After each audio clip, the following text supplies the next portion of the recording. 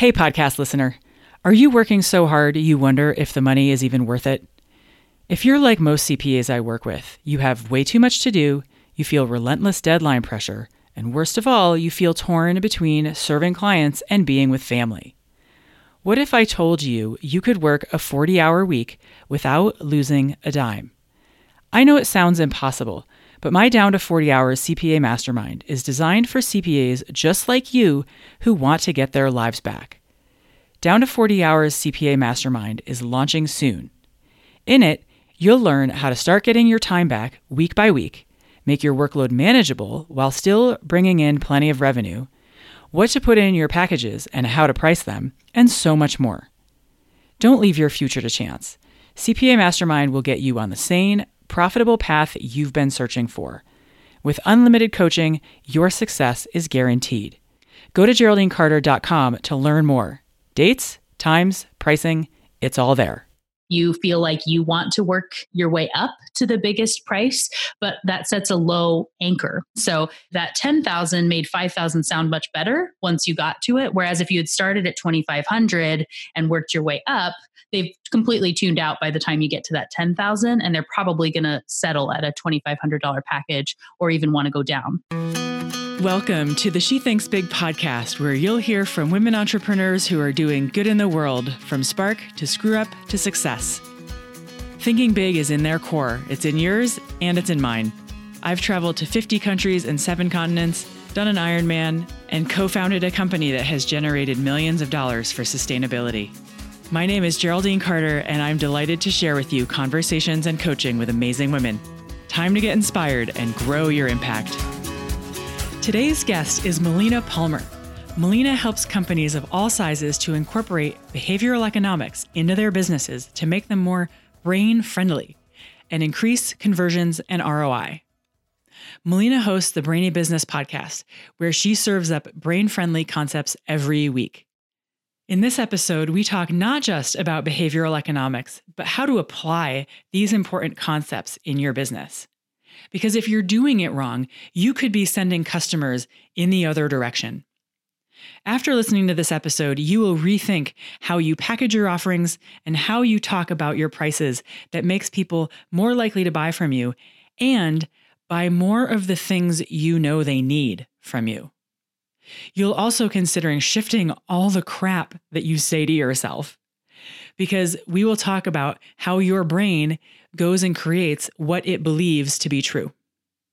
If you want running and growing your business to be that much easier, stick around for Melina Palmer. Melina, welcome to She Thinks Big podcast. Oh yeah, thanks for having me. Oh, come on, show more enthusiasm. Woo woo! I'm so excited. And I just can't hide it. Mm-hmm. All right, so we're talking today about 5 mistakes people make in their brains, in their business, that they are probably not even aware that they're making because, like the rest of us, we don't really know how our brains work. But before we dive into that, the question that I like to ask all of my guests is, what was your first experience of being an entrepreneur? I actually started my first business as a legitimate, quit a job, started a company when I was 22 or 23 years old, and ended up writing grants for credit unions across the country, getting millions of dollars for them. And it was a really great experience and helped hone a lot of my writing skills, where you would get these 100 pages worth of text that had to be brought down to 50 pages or 35 pages that's coming from the CEO of a financial institution. So definitely helped with clarifying my voice and responding to what the questions that are being asked, and forming good stories, because, grant proposals that are really boring don't get read. They still want stories just like everything else. So that was your first thing. Was at like 22. You didn't go door to door selling like wrapping paper for a school field trip? I did do some of that. I guess we had to do, I was in choir and so for that we had to raise money because we went on tour multiple times to New York to sing and things like that. So I know that we definitely had to do where you go in and try to get donations for the silent auction and things like that, which was the worst. And I definitely learned that that was not something that I wanted to do, but I'm much better at being the host of the auction or things like that than, I never really liked cold going into businesses and asking them to give things, I guess. Early formative experience. Mm-hmm. You're like, I'm not cut out for the nonprofit world. Right. Yes. I've been on a board, or a few boards, and that's a little bit different, but yeah, definitely a lot of the same thing. I'm the person that's good at rallying the troops and getting people excited. I prefer that large experience to the one-on-one type of a conversation, which shows up in my business today, as you can see. Yes, totally. So let's go to your business. So give people a quick feel for what you do. Help us wrap our brains around what you do. Yes. So I have my undergraduate in the beginning of my career was really focused in marketing and brand work. And I have always been fascinated with the psychology of buying decisions, how the brain makes its choices, and why people would say one thing on a survey and then do something else, or what they think they're going to do, they don't, and all of this, and how we could use that information, which is how I found the field of behavioral economics, which is essentially that psychology of buying decisions and understanding how the brain actually works so that we can do better in the way that we message and creating products and whatever it happens to be, which is the way that I've taken this with my business. So with the Brainy business as my company and my podcast, and I do public speaking and consulting, helping businesses to understand how the brain actually works and how to more properly message to increase leads and conversions. Okay. So in helping business owners and companies understand how their clients make buying decisions, they can sort of back in the choices that they need to make or the design decisions and so on in order to help increase buying, basically. Right. And knowing the small things that can make a really big difference. It's not, you could be doing all sorts of things right. 99 out of 100 things could be right. And this one little thing could make a huge difference. One of my favorite studies is one where the change in one word on an ad resulted in a 38% increase in sales. Holy cow. And it's not, everybody always asks, what's the word, right? Mm-hmm. And so it's more about the concept behind it than the word itself. But this one is, they were grocery store end cap displays. One says Snickers bars, buy them for your freezer. The other says Snickers bars, buy 18 for your freezer, which it's a lot. That's a lot of Snickers bars. And most people that would be doing the marketing would think, that's arbitrary. I don't want to defend why I'm coming up with this number, and them is unlimited, whatever. But when the number 18 was used, it resulted in this 38% increase in sales because of the way that our brain will latch on to a number. It's called anchoring and adjustment. So them is essentially setting an anchor of 0. Yeah. And you're asking the question of, do I want to buy Snickers or not? And then you're in this logical space of, well, I'm on a diet, blah, blah, blah. Whereas the 18 is more likely to actually get through, your brain questions, have we been buying Snickers wrong? What's going on here? And that you say, I'm 18, I don't need that many. I'm better than everybody else. I'll just get 6. So you kind of move your way down on the list. Oh, so it's bypassing the series of questions about should I buy them or should I not buy them? Right. And I'm going to buy them. How many should I buy? Right, exactly. And this is the same concept behind people buy more whether it's, yogurt, cans of soup, whatever, when things are labeled as 10 for $10 instead of $1 each, even though it's exactly the same. This is the concept of framing and the way that you position that. And it's like more than double that people buy when you change it to be 10 for $10 instead of $1 each. Whoa. Right. So let's bring that down to the ground level for our listeners who most of whom are small business owners in solo practice. So how might they take that idea of anchoring and shift what they're doing in their business? Well, I know that you do a lot of work with CPAs and accountants, and for them, it could be as simple as the way that they're presenting numbers to people and understanding when you're talking about a budget or how much money that's needing to go forward. It makes a difference if you put the low price first versus the high price first. So if you start with this big package, which a lot of people can be a little bit hesitant about doing, you feel like you want to work your way up to the biggest price, but that sets a low anchor in any type of business, whether it's wellness practitioners or whatever. If you start with this small point and work your way up, the brain fixated on that first number. Whereas if you start high and say, well, the top package is $10,000. And then we also have opportunities that are available at 5,000 or 2,500, which sounds best to you, right? Then that 10,000 made 5,000 sound much better once you got to it. Whereas if you had started at 2,500 and worked your way up, they've completely tuned out by the time you get to that 10,000, and they're probably going to settle at a $2,500 package or even want to go down from there. Gotcha. Okay. So if you have multiple offerings, to lead with the highest price one first and then work your way down. Yes. Versus leading with the least expensive first and working your way up. Correct. And you should always have more than one offering, and you want to have them be at least two and that they're pretty similar to one another. Sort of this all roads lead to the best possible item. This is the concept of relativity. I'm assuming you'll link to some of these episodes in your show notes, but I have dedicated for all of these. So relativity is that our brains don't value items by themselves. So a one-off item is something that's really difficult for our brain to know how much that we should pay, what the value is. And so you just won't buy it at all. This is, if you had a small appliance store, you sold, things like refrigerators, whatever, and you decided to sell espresso machines. And so you buy one, it's $150. You put it between a microwave and a toaster, and it just sits on the shelf for 6 months. People look at it, but nobody buys. Our first inclination is, nobody's ready for this. This isn't what we're going to do. I'm going to discount it to get people interested and start getting the market moving, whatever.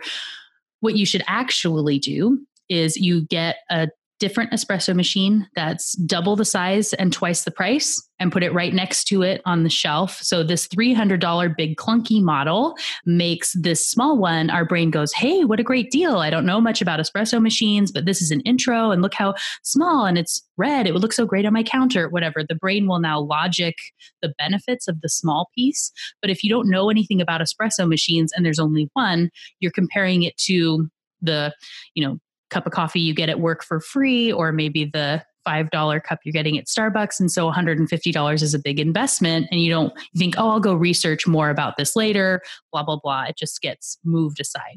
Whereas with the comparison point, now you feel like you've made a choice, you've done some due diligence, and you're going to move forward with this item. I love that. So what mistakes are people making in their business when it comes to relativity? That they have just sort of one of each item and there's nothing close to it. So if you don't have, I have one package like this and one like this that's completely different. Gotcha. And so when there's nothing to compare on, it can really be impacting choice. So they don't compute to each other based on what they're about. So all you have to compare is price. Okay. And so they might be picking something that's not a good fit for them because the brain is making this really quick assumption. Okay. So is that to say then that if we have a certain kind of offering, we should have at least two variations on that type of offering? Like if we have offering, let's call it offering A, offering B, and offering C, that we should have like offering A-1, A-2, and B-1, B-2, or... So that's when you're getting into overwhelm in choice. And so even if you have, so maybe in your own brain somewhere, that you have those sorts of options. And this would be, if you're in the type of business where you're having a conversation with somebody and you're doing a discovery call or whatever, and then you are recommending something customized to them, you would probably want to have some of those options sort of in your back pocket, but you shouldn't be presenting 85 choices because then they're not going to make any decision at all. 3 is where the recommendation is in general. You would want to go with 3 items. And the best way to do this would be that you have the thing that you know is actually best for them. So this like gold star, this is the thing you believe that they should get is the first item that you want to set up. Then you have a second item, which is the decoy that would be next to that is very similar to that one, but obviously a worse value. It's at the higher price. This is the gigantic espresso machine. Right. This is making that first thing look good. It's like the wingman or wing lady of the thing you're trying to sell. Okay. And then you can put in something that's in the same vein, but completely different to help the brain feel like it did some evaluation of the choices. So if you were a real estate agent, you would want to be taking somebody to look at, say, 3 houses. 2 are colonials. 1 is in great condition. 1 has a bad roof. And then the other one's a modern house. So if you go through that process, that person is most likely to buy the colonial with the good roof than either of the other 2 choices, because the modern house has nothing that's close to it to compare it to. The bad roof helps you see the value in the good roof colonial, and then it makes you feel like you did some due diligence in your search. Okay. So the brain wants to feel like it's done some due diligence in its search. But it doesn't want to actually do a lot of work because our brains are really lazy in general. Okay. So I'm trying to think of an example that might relate to some of my clients. And I know that you do some work for accountants in the state of Washington. So you have some familiarity with what the nature of their challenges are. So based on that and the whole espresso and the houses, what do you suggest that they offer for their clients? How do they package things up or price things up so that the client feels like it's done its due diligence and it can still be a little bit lazy? So the thing I would recommend in that case is, always look at what's one step above sort of the standard thing that you offer. So let's say what you would be recommending to this client is a monthly retainer and it's at 5 hours or something, or based on your pricing. So you have that set up, it's, $1,000 a month or whatever it happens to be. If that's what you think they should be getting, that's what's the best fit for them, then you can also have an option that's something that will bring them additional value, that is something that you would be happy to provide the service of, but is probably above and beyond what anybody really wants or needs. So that would be if they want to have 24-hour on-call servicing, or they get extended hours, or they get one time a month that you come out to them instead of them having to come into the office, or anything extra. They get a priority answering of any of their emails. So if you have on your, service level agreements or SLAs, you say that you respond to all emails within 48 hours, they get to be on the 24-hour plan or whatever that happens to be. And you can make this special thing that most people wouldn't need or want. But maybe that's priced at, $2,000 for the month for the same kind of amount of hours, but a couple extra benefits. And you would start with presenting that we have this platinum package that's available for entrepreneurs that really need that high touch experience and need that you're on the go, your quick priorities, whatever, and you need answers right away and you want to be a priority. This is what we have. Most people choose this $1,000 a month option. And I think that could be a really great fit for you. What sounds like it's best in your case? And then there might be a third option of, we do have hourly packages available in if you need them. It all sort of depends in the way that you're having the conversation, but in something like that, potentially just having those 2 choices. And then to help them make a decision. And if they say they want the $1,000 package, great. And if they say, well, is there anything else? Then you can, you're following up with, we also have hourly available, but the rate is better if you're on the retainer, blah, blah, blah. You're still pushing, all roads lead to the thing you're trying to sell. Okay. So what do all roads lead to? I love that. All roads lead to the thing you're trying to sell. Right. So you have to actually know what the thing is before you get into these conversations. What's at the best price and value for your business? Where are you getting the highest return? What's the best benefit for the client? Understanding all of that before you start the process of selling things. Yes, of course. So knowing two important pieces that you touch on. The first one is knowing what's best for your business. And number two is knowing what is best going to serve the client. And in some way or in a lot of way, what's best going to serve the client is really good for your business. Right. Absolutely. I have a series so there's a whole area of behavioral economics and nudging and choice architecture. And I have it's a 7-part series on the podcast on that. But one that's really pertaining to what you're talking about there is this idea of incentives. And when we talk or think of incentives, we typically just think incenting salespeople, right? Or a discount as an incentive. Mm-hmm. But understanding how there can be competing incentives of what each person's trying to get, what is the juice worth the squeeze in all these places. I gave the example of we were buying air conditioning, and the guy that was selling to us definitely was not talking up the benefit of this Wi-Fi enabled version that they had, which is by far the better thing for us. It was the same price as the regular unit. Why would I not want that? But if you take a step back and think maybe he gets a higher commission on the baseline unit and it's, $50 or $100 or something. And with the average price of air conditioning being, $6,000, $7,500 or something, do I want my model that I'm going to have for the next 10, 20 years based on this guy's $50 commission being different? And I would have rather paid $100 more to get the good model that's of a better benefit for me and have the company incent him in alignment with what's best for me than this one just happens to be more expensive. And so they price it that way internally. So you're saying as a buyer that you'd rather have the incentives for the salesperson line up with what's best for the buyer.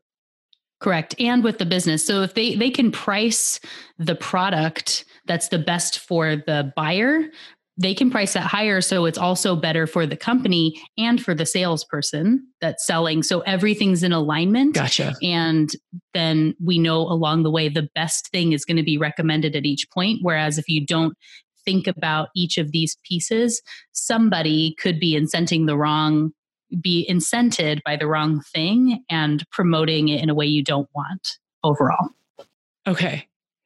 So how is this playing out? How do you see this showing up in some service providers' businesses?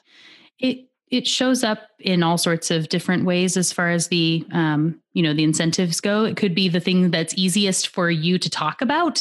Your incentive is in the lowest price item is something that you find easy to discuss. And so your incentive in that case is you feel comfortable and that's what you want to talk about. But then looking instead at, is that actually what's in the best interest of the person who's looking to buy the product? That's where I see that come up a lot, that people look at where they're comfortable talking about something and that ends up framing what they end up talking about, whether it's in the best interest of the buyer or not. Okay. So I might have something that I'm more uncomfortable talking about. Maybe I don't know quite as much about it. It's maybe a new product or something like that, but it might be the thing that best serves the client. Right. Or if you just raised your prices or, you have this new feature and you think nobody's going to want to get this thing, or it's so good for me, it must be bad for them. You start to have this weird mindset conversation. So understanding if you build your products so that they match what somebody actually wants and needs, what's incenting them to buy. So you build the product so that it's best catered toward them and what they need, and make sure it's priced so that it's the best deal for you. It's easiest to communicate that thing as long as you don't get hung up.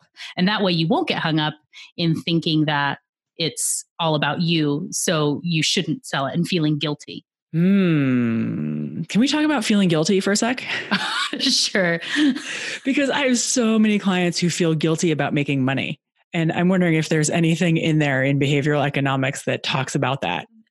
Yes, there's a lot of research into guilt and shame and regret and anticipated guilt, shame, and regret versus actually feeling it and these sorts of things. So the advice I tend to give is if you do your due diligence and you know that you're building out something that is of a benefit to somebody, it will hopefully help you to overcome some of that guilt or fear. Also, adjusting your own anchor, I guess, and sort of widening your horizons. I did an episode on mindset in this way of, the thing that's holding you back. Potentially, you're saying, I'm not good enough yet because so and so's doing this. And until I can do X, Y, and Z, I can't charge as much as them or whatever it happens to be. That if you, take the step back, look at the value that you're providing to the buyer and say, what would they charge otherwise if the person you're providing services to is making $1,000 an hour in their free time, then you upping from $150 to $200 an hour is not really that big of a deal because they're getting all this extra time that they're not having to spend on their own accounting or whatever that happens to be.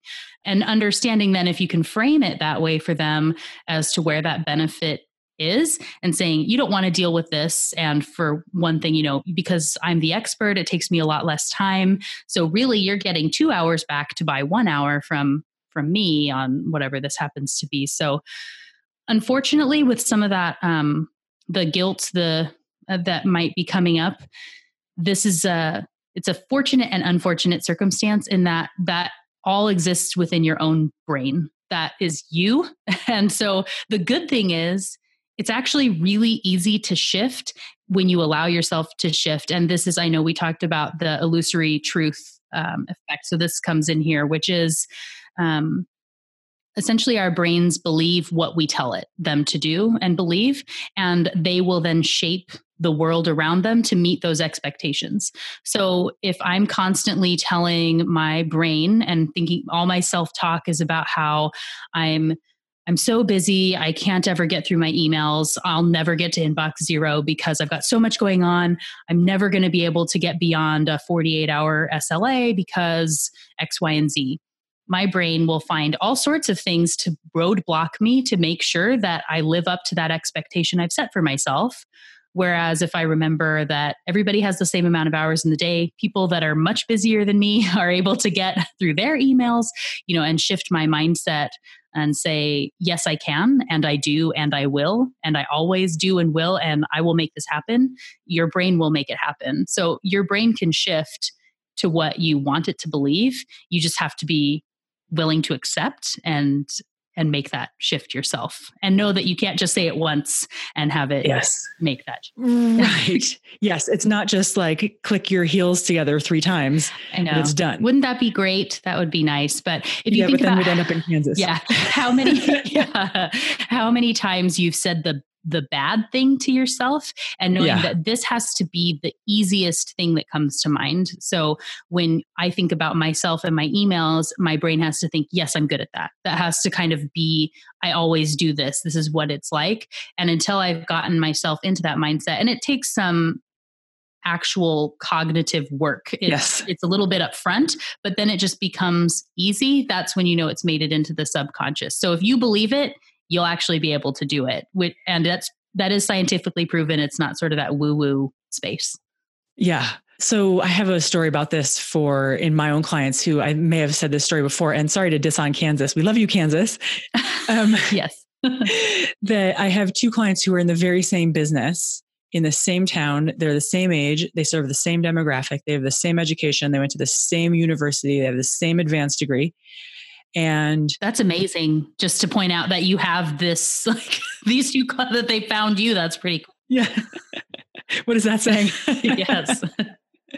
So, I mean, the same, right? So if you are to run an experiment, I mean, granted, it's like, n equals 2 in terms of my trial size, right. but But nonetheless, there is so much that is the same about them.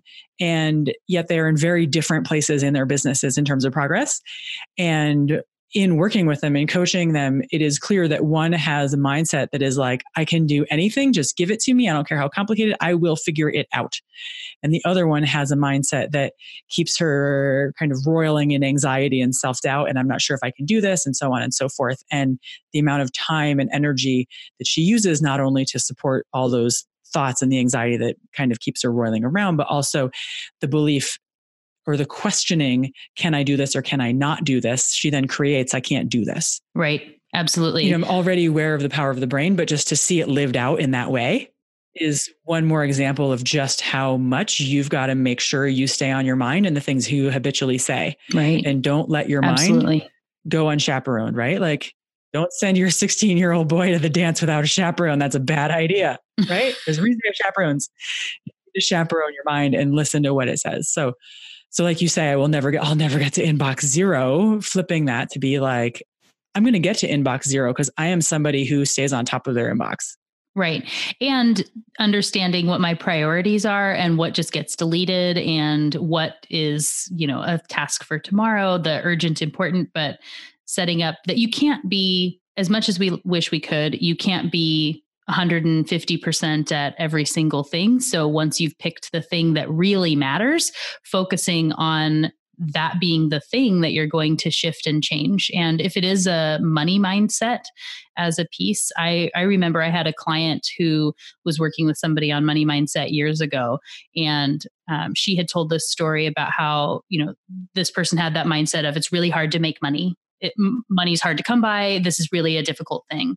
And that they had shifted her money mindset to be money flows easily. Money's coming toward me. Like there's money here every day. It's easy to make money is just the thing she started telling herself and believing. And she said that she just started finding money every day for a week after, like when she was really telling herself this. And it was like $20 in the pants pocket that you're going to put into the washing machine or finding a quarter in the couch. But she started just finding money all over the place. And then it was easier to sell things because it's easy to make money. You're not hung up on this, oh my gosh, are they going to pay me? What's going to happen?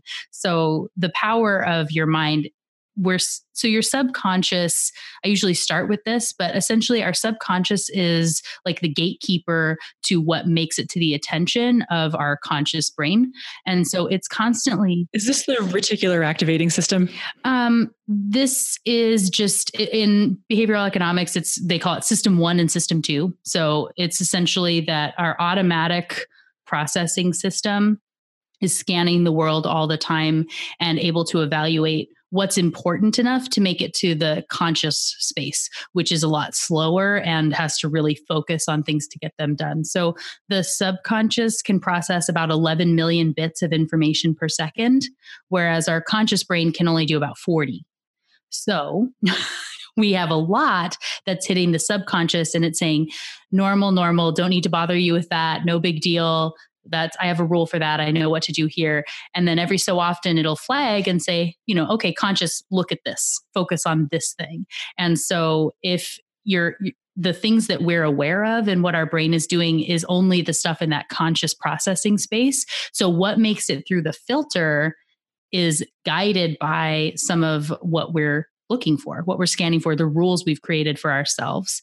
And so that's how your experience really gets shaped. Got it. So you won't even see stuff that doesn't fit the rules of your filters. Right. That quarter was always in the couch, but your brain wasn't looking for how easy it is to find money before. I mean, so this is like confirmation. How is this the same or different than confirmation bias?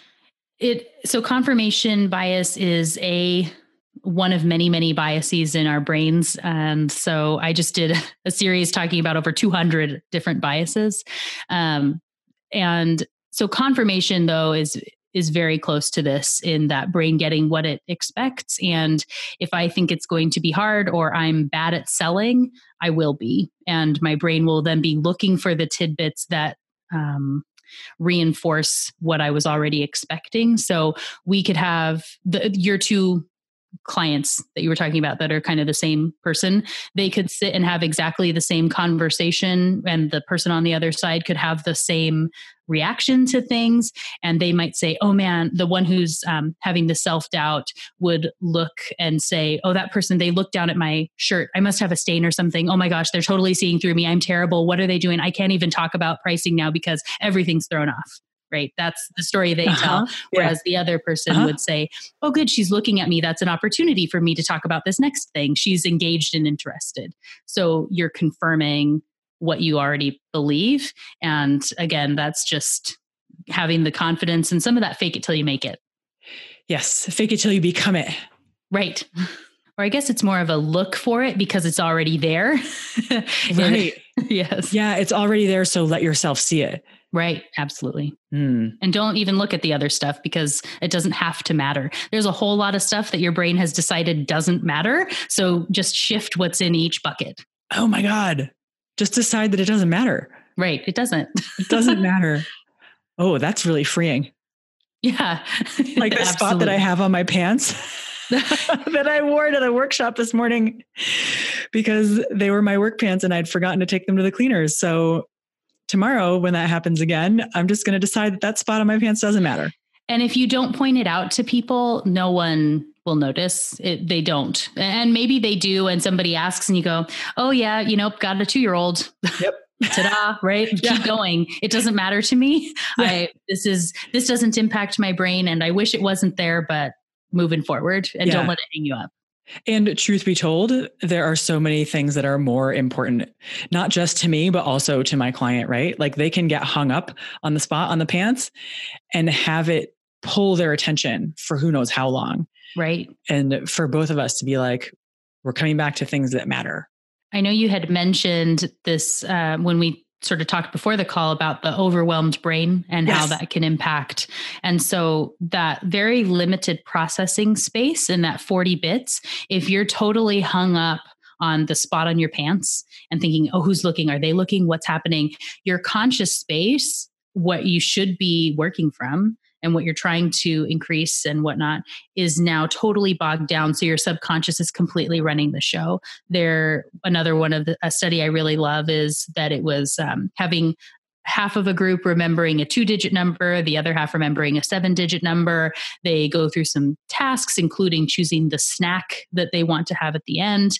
And the people who were remembering the 2-digit number were much more likely to choose fruit salad. And the people remembering the 7-digit number were much more likely to choose chocolate cake as their snack because their conscious brain was hung up with these 5 extra digits, basically going 1, 2, 3, 4, 5, 6, 7, 1, 2, 3, 4, 5, 6, 7, and totally focusing on that. And so then subconscious sees and says, ooh, chocolate cake. Yeah, I want that. And you just sort of point, I want this one. And because you're trying to remember this thing. So you totally ignore everything else and your subconscious can run rampant like a small child or the 16-year-old boy at the dance, right? So it's making all of its own rules and following them. So what's the suggestion then for small business owners who have so much information coming at them all day long? Is to know that it's important to try to focus on what you need to focus on when you need to be focusing on it. There's a lot of research that's been done into, multitasking sort of being the myth. Yeah. I know that there is a lot of research also into the right time of day for you to be working on various things and whatnot. But knowing that if you're overwhelmed and thinking about actually, this would be a really great sort of selling point for some of the accountants and CPAs that you work with. But for people, if they're overwhelmed with their numbers and books and this is all swirling through their brain, they're going to make worse decisions in the rest of their business. Oh. And so if you're not bogged down with this information, and that's been proven for people that are, living in very modest means or below the poverty line, they make really bad decisions elsewhere because they're just swirling around of like, okay, that's this much, this is this, and what else do I have to pay? I don't want to miss that bill. Is that going to go overdue? Right? If you get to be able to get rid of all that other stuff and be able to clear it out of your conscious space so that you can focus on the things you need to focus on when you do. So delegating away things that you shouldn't be doing is really good. So you can focus on what you're good at and the things that bring money in the door, and allowing yourself to create rules that you want to be able to follow. I'm so glad that you just said it. Because I think it helps to hear it from, again, another person, especially when it's scientifically supported. The value of delegating stuff off your plate, because it clears up your brain to focus on what's most important. Yes, absolutely. Yeah. I'm a big fan of delegating. Yes. There is so much clearly that we could talk about here in terms of how the subconscious brain is running the show in ways that we may or may not be aware of. Of all of these concepts that you have, which ones do you think have the most leverage in terms of which ones to apply in small business owners' businesses? The one that I always seem to come back to, that is in many ways easiest to grasp and easiest to apply, is the concept of framing, which I talked about a little bit earlier on. But the way that you say something, so the how you say something, is more important than what you're actually putting out there in the world. So the frame, the same thing said two different ways will absolutely change the action that the other person takes. So an example I love to give about this is, if you were at the grocery store, you're going to make spaghetti tonight. So you go to buy your ground beef or ground turkey, and there's this one stack is labeled as 90% fat free, and the stack next to it is all labeled as 10% fat. Which do you think you're going to buy? For, anybody that's not doing the quick math in their head, right? It's exactly the same thing. But when you see 10% fat, you think, ugh, gross. I don't want that. That's disgusting. Even like, 90% fat beef sounds so great. I want that. Yeah. And this has also gone into, doctors who have been shown or told about a new procedure and told that it has an 85% success rate are much more likely to recommend it than those who've been told it has a 15% mortality rate. Eesh. Yes. Right. And you think, as the patient too, you hear 85% success rate and you think, oh, that's pretty good. Those are good odds. Bad. Yeah. And then you hear, but you don't actually think about what 15% chance of dying. Right. Oh, maybe I'll try something else first. Right. And that's where the person might say, 85% success rate. And I've done 100 of these in the last week and everybody's made it through. And you're like, well, I absolutely don't want to take that then. Those odds sound terrible. So how would you do that in terms of pricing, right? Because is this like when you come in and buy this huge giant playground set and the washer and dryer and the new swivel massage chair and save $600? Right. There's like, how would you do that in terms of pricing? So in that case, that is an example of the anchoring and adjustment piece too. So by bundling and putting the big thing out there, there's a reason that stores will put the, $4,000 television at the front of the store when you walk by, and you may think, I don't need that. But by the time you get to the one that you're going to be looking at, then, $2,500 seems a lot more reasonable. Whereas if it had been $1,000 TV at the front of the store, right, shifts. You're never going to buy the $4,000 TV. Yeah. Right. And they don't expect you to buy the $4,000 TV. That is truly there so that you're going to buy a $2,500 TV instead of a $1,500 TV. Right. Yes. So, and again, so anchoring. This is totally making me reframe every single trip I take to Costco. And, Costco is a great example. I did a whole episode on Costco and the running the gamut of everything they do, from scarcity and loss aversion to the way they frame things. And that in their choices, because they have very much limited the choices that are available, it can actually increase their sales. So instead of having 50 different types of toothpaste like you might see at Target, they only have 3. Right. And these are the toothpastes. And it's much easier to make a choice when there are only a couple of things that are available. I love how easy they make it for me to spend $200 in 15 minutes. I know. It's like, I sort of joked. It's like everything I put in my cart is like $10, $10. Totally. You can just go as you go along. Yeah. This lettuce, $10. I want grapes. Those are $10. So, but you feel like it's a really good value from them. You know, they put in the effort to reduce the prices. There's this membership model. Again, I have a whole episode on this. So I have a lot of thoughts on it. But as far as also to get back to one of the things that they do that also gets into some of the pricing and being able to frame something to help somebody make a choice. If you can ever put out that you have 100% money back guarantee or some sort of satisfaction guarantee, it will always help people to make the choice to buy. But most people will never use it. But it does help with their mindset.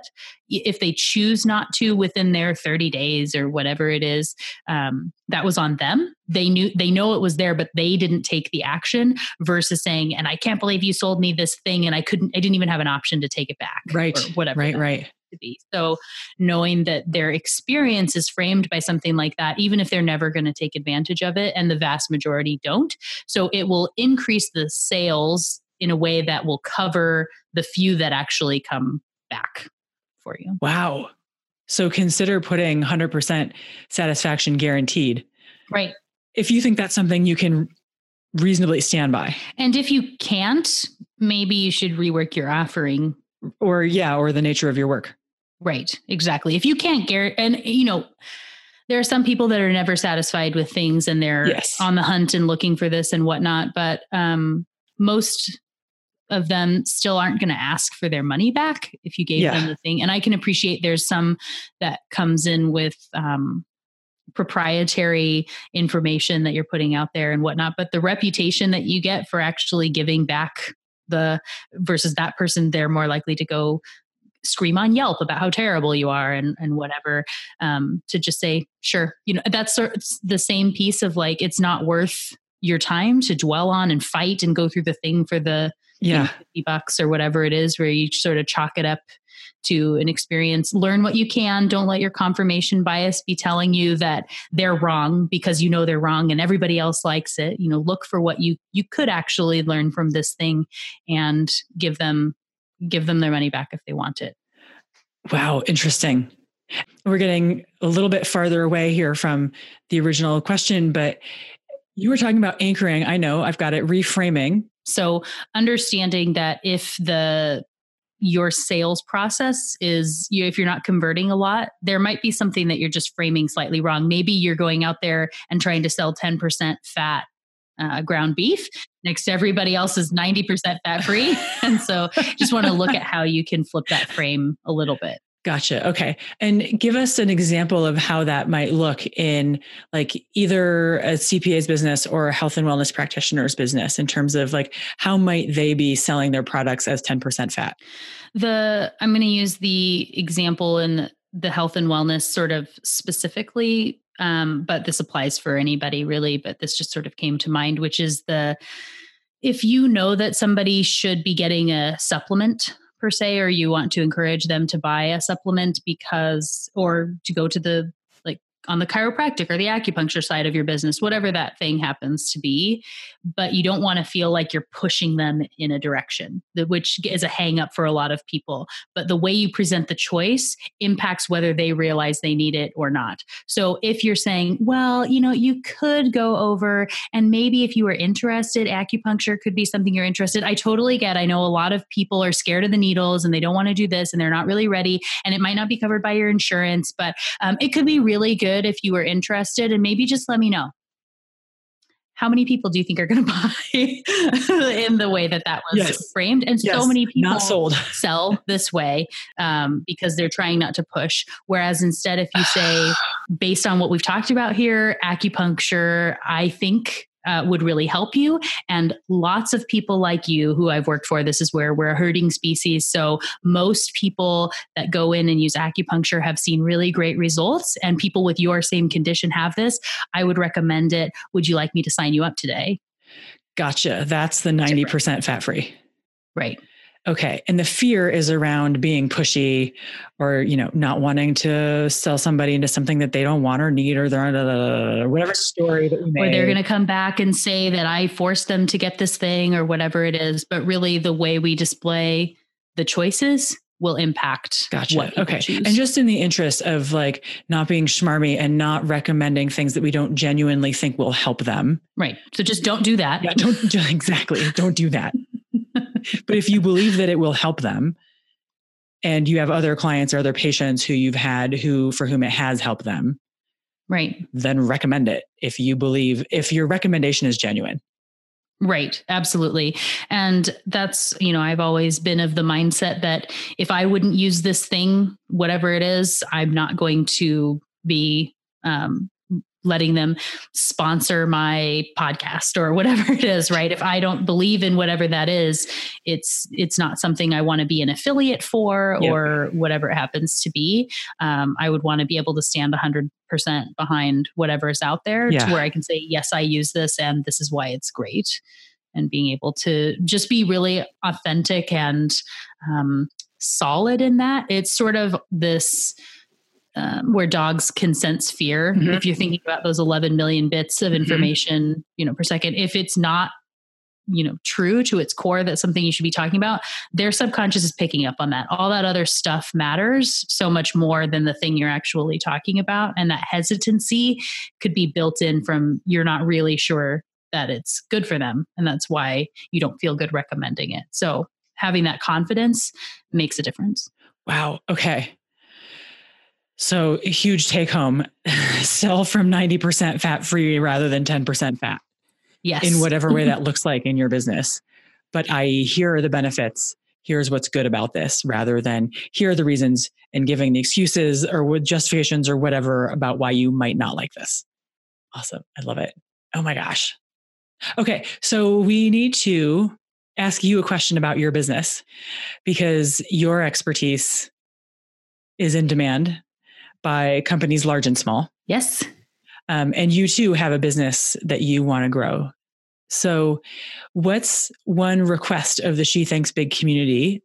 Is there one way that we can help you with something? I would say, like you said, there's this businesses large and small, and I've been working on doing more speaking engagements and looking at some of these corporate trainings. So having connections to large organizations that are in need of training for some of their teams to understand behavioral economics, whether that's a Costco or a Target or, whomever. Those are what I'm really looking for right now. Okay. So let's make it a slightly bit more specific. That's not a word, slightly bit. And are those two places that you would love to do a training? I would, yes. So what's the level of person that you need to be connected with? That, like, what would be the right kind of level of person or title at either of those companies that would be the right person for somebody to put you in touch with?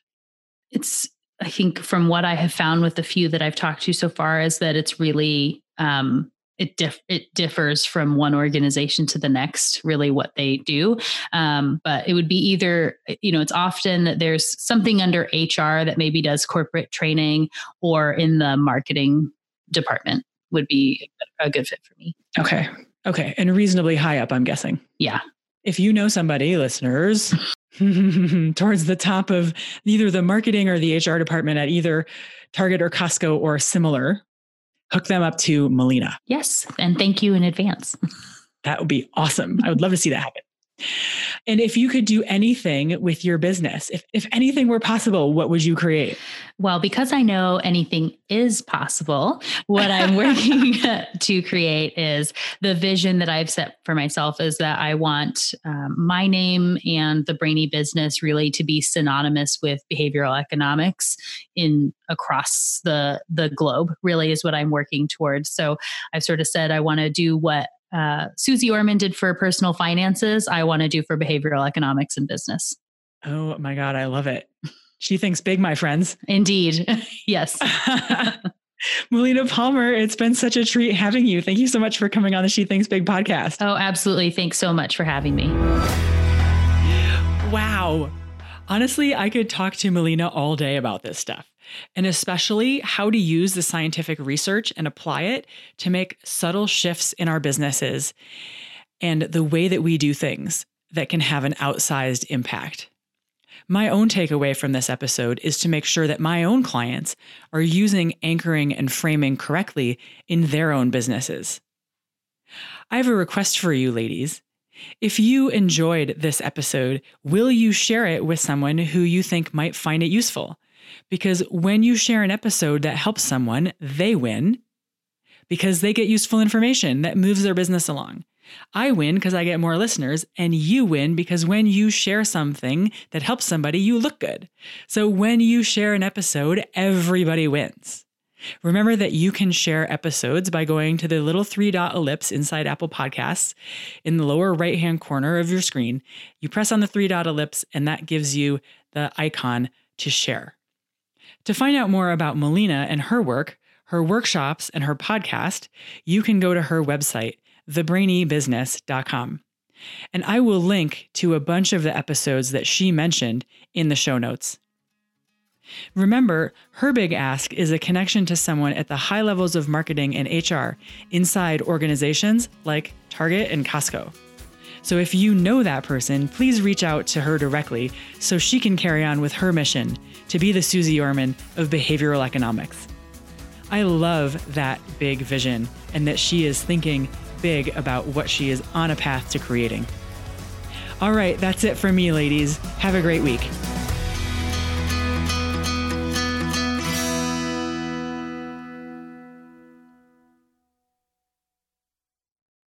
Hi again. Would you rather spend your weekends outside playing or at your desk? In Down to 40 Hours CPA Mastermind, we put an end to overworking while maintaining revenue. Go to GeraldineCarter.com to learn more. Dates, times, pricing, it's all there.